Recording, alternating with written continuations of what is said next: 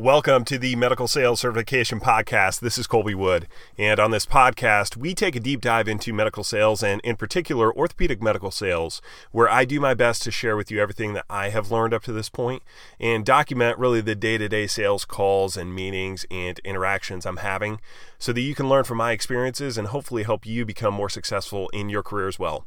So without any further ado, please enjoy today's podcast.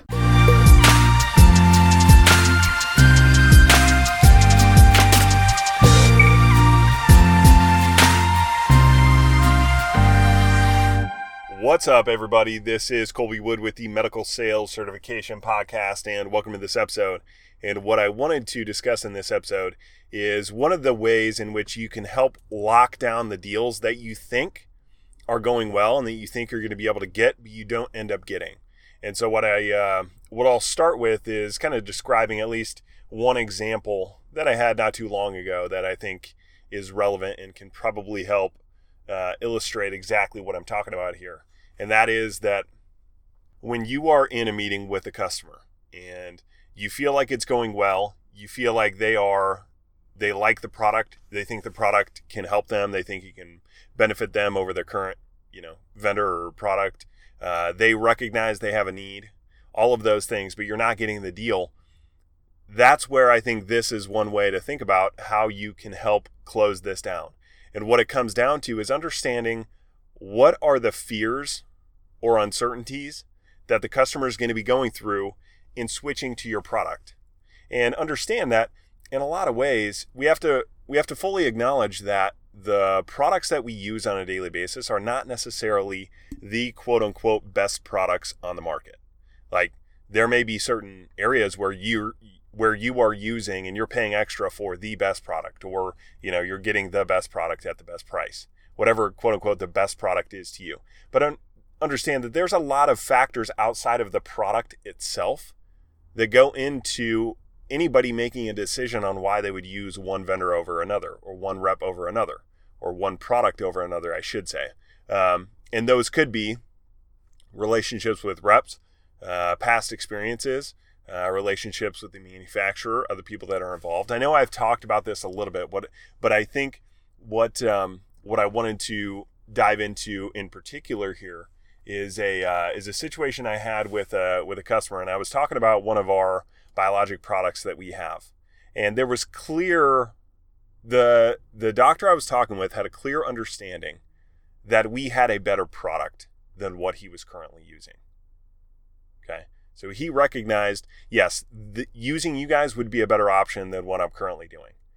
But this is where you have to take that one step further, because if you're getting to that point with customers where they're saying like, yeah, this sounds like a good deal, or they're either giving you verbal or nonverbal cues that yes, they do think that this product would be a better option, or they're fully engaged with what you're talking about, and here's your opportunity to really shut the deal down, close it down, and make sure you actually get it after your meeting, after you leave and the customer never calls you back. How do I lock it down so that we actually get that business?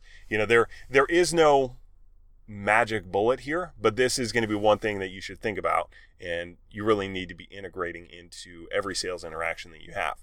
And so what it is think about all of the risks or the uncertainties that the customer is going to be going through when they convert to your product. In this scenario, it was a biologic product that the doctor uses in clinic. Okay, so the doctor uses this biologic product in clinic on certain patients. And I would just ask you to do this as a thought experiment and as an exercise. What are the things that come to mind as to concerns a customer could have about switching who they're using for a biologic product in the office? All right. Well, let's work through the list, at least off the top of our heads. All right. Number one, the product doesn't show up. Maybe they already have somebody else stocking the shelf, or maybe they've got a good relationship with the rep and they trust the other rep that the product is actually going to be there. Well, yeah, you might have a better product. What if the product doesn't show up? What if you're not accountable when they say, yeah, I've got a patient at this day at this time and these are the products I need? What if the product's not there? What if they have expectations of the rep that the rep shows up for every one of their procedures?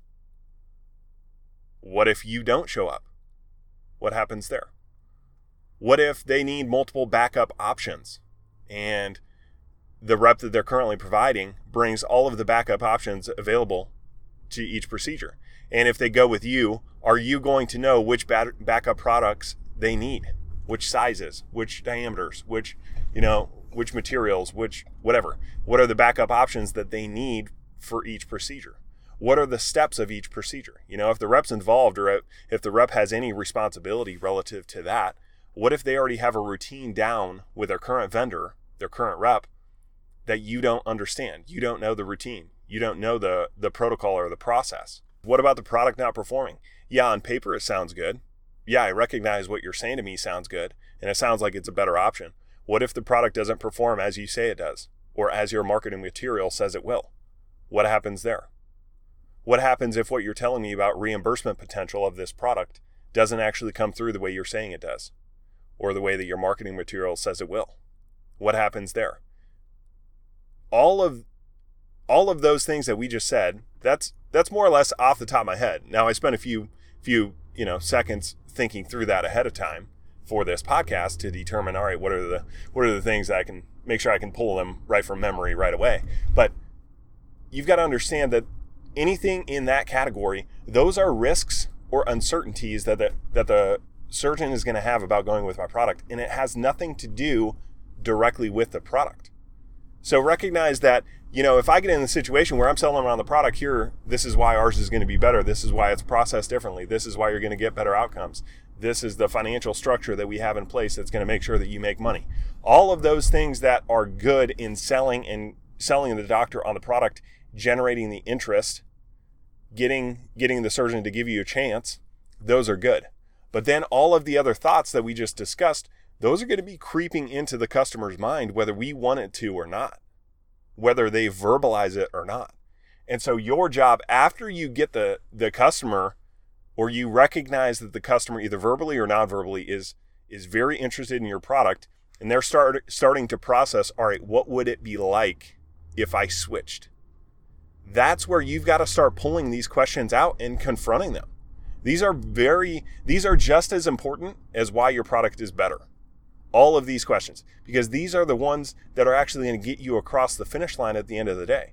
Yeah, you can have a better product, but if the doctor is afraid of what can happen, maybe the doctor says, well, I'm too concerned that you're new and I don't know you and we don't have a relationship and we haven't developed trust, that I'm actually not confident you're going to show up with the product that I need when I need it.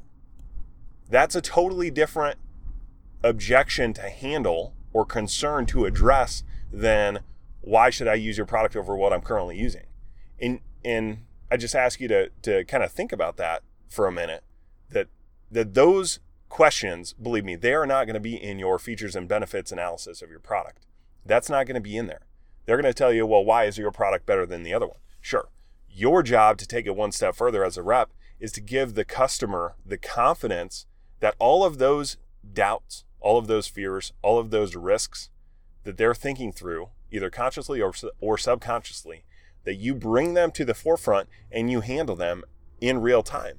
Because if not, when you leave and you think it went really well, believe me, they're going to think about those things before they actually pull the trigger with you. They're going to be thinking, what if I go with somebody new and I don't trust you? Yeah, I like your product better, but what if you don't show up on time? What if my patient is going to be waiting and you're not going to be there? I expect all my reps to be there 30 minutes ahead of the procedure. Am I confident that you're going to be there? And here's the kicker. Whose responsibility is it to get down to those questions? Is it the customer's responsibility or is it the rep responsibility? Now, you could say, well, if the customer actually wants to use my product, they should be asking me those questions if that's the fear or the risk or the things that are going through their mind. And while I don't necessarily disagree with you, I would say that ultimately it comes down to you to making sure that you ask the right questions, because I think in a lot of situations like that, those are questions that they're having, those are risks that they're having, those are concerns that they have that may not be fully conscious to them at that time, right? Like we have a conscious and we have a subconscious. I think in the subconscious, a lot of those risks and concerns are living there and they just haven't verbalized them yet. And when you as the rep can bring it up in the meeting and say, hey, look, here's how we address this. Here's what I can do for you. Here's the guarantee that I give you. Here's the promise that I give you. Here's the backup options that I have for you. Here's how we can handle the first couple cases just to make sure that you're confident that you have what you need when you need it. If you can bring those things up intentionally, knowing that they're going to be a cause for concern, then you're going to be light years ahead of everyone else who doesn't. And your close rate is actually going to go up significantly because you're not going to lose out on business that you have quote unquote converted because the customer actually likes your product, thinks your product's better than what they're currently using, but that the customers don't convert because you haven't answered or addressed those underlying concerns that they have. And so when you are in the moment with the customer, you need to literally ask them, hey, what are the expectations you have of reps that you work with for this product? How soon do you expect us to be here for the procedure? Do you expect us to be here for every procedure? What do you expect out of us? Outside of the product that you say you need for that procedure, what other products would you like me to have on hand for each procedure as a backup?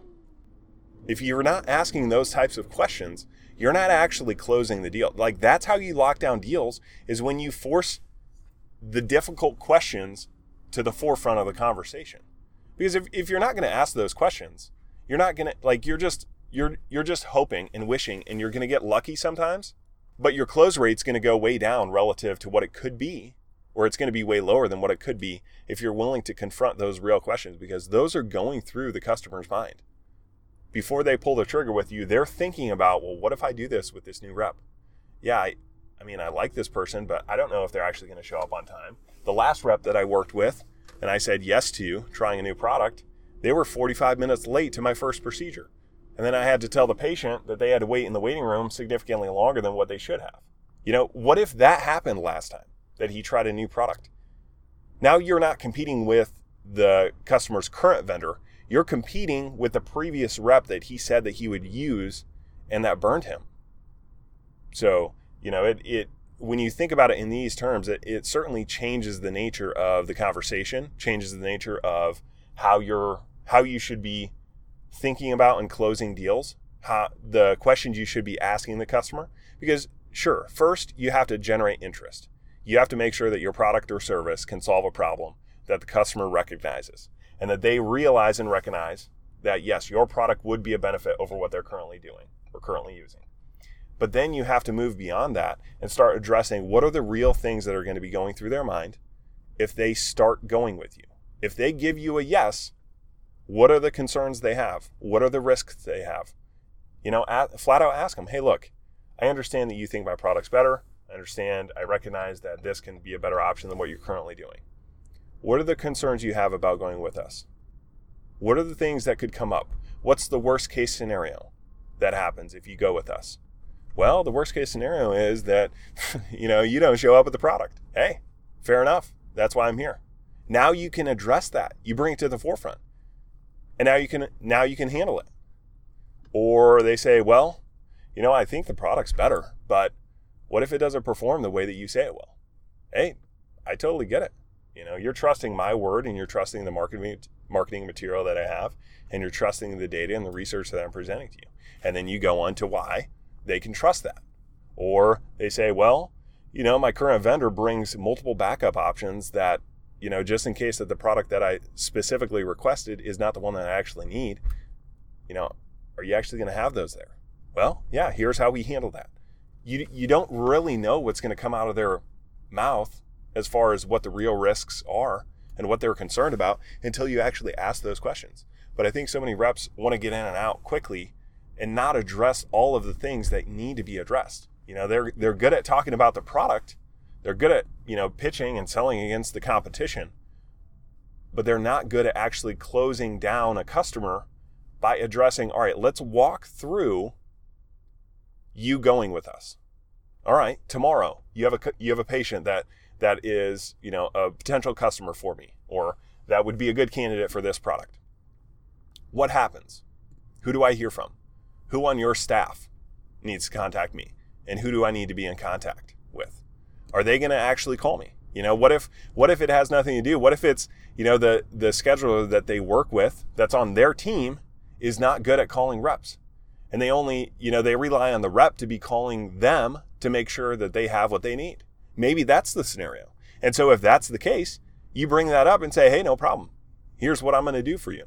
Here's what I'm going to, who are the people I need to talk with on your team? I'll call every morning at 8 a.m. Whatever that looks like for you. You probably don't want to call every morning at 8 a.m. I don't know why that was just the first thing that came out of my mouth. But you have to be able to address that. Like you move beyond the product itself and you're getting into the space of what are the problems that they actually experience on a daily basis with these vendors, with these products, with availability. That has nothing to do with actually which product they're using. Because you tell me what's better. Slightly less good, I was going to say. That sounds terrible. A slightly worse product, quote unquote worse product, right?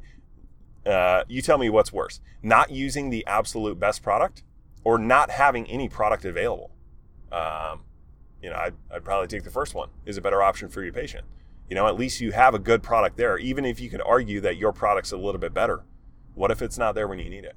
So those are the types of things that customers are thinking about that, whether consciously or subconsciously, when they're considering switching vendors, whether they're telling you those things or not, you need to be intentionally bringing them up because it's going to give you the opportunity to address the real questions that they have as to why they would go with you over somebody else. And if you don't, you're just hoping and wishing that, you're wishing on a prayer that, well, he's convinced enough that my product's so much better that it's worth the risk. Like, okay, yeah, you're going to have some wins in that space if that's the way that you approach it.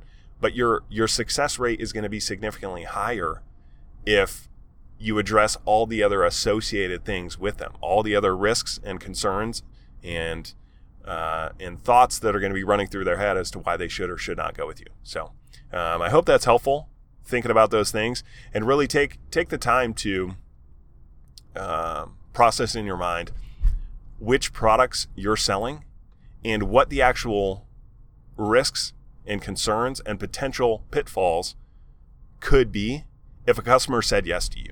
Walk through that process in your mind and think about every step along the way and intentionally bring up all the worst case scenarios. Because trust me, if you bring up all the worst case scenarios and you handle them, it's going to make the jump or the gap or the decision, however you want to look at it, on the customer's part, it's going to make it that much easier for them to say, yes, I'm willing to take the risk of going with this with you, of trying this new product. So anyway, thank you guys for listening to this episode, and we'll see you on the next one. Bye.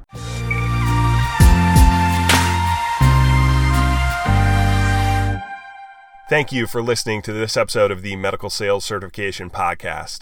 And as you know, we give all of our content and training away for free. So it would really mean a lot to me if you could subscribe to this podcast and leave us a review. And if you thought that this episode in particular was helpful, consider sending it to somebody you know who you think could benefit as well. Thanks again, and we will see you on the next episode. Bye.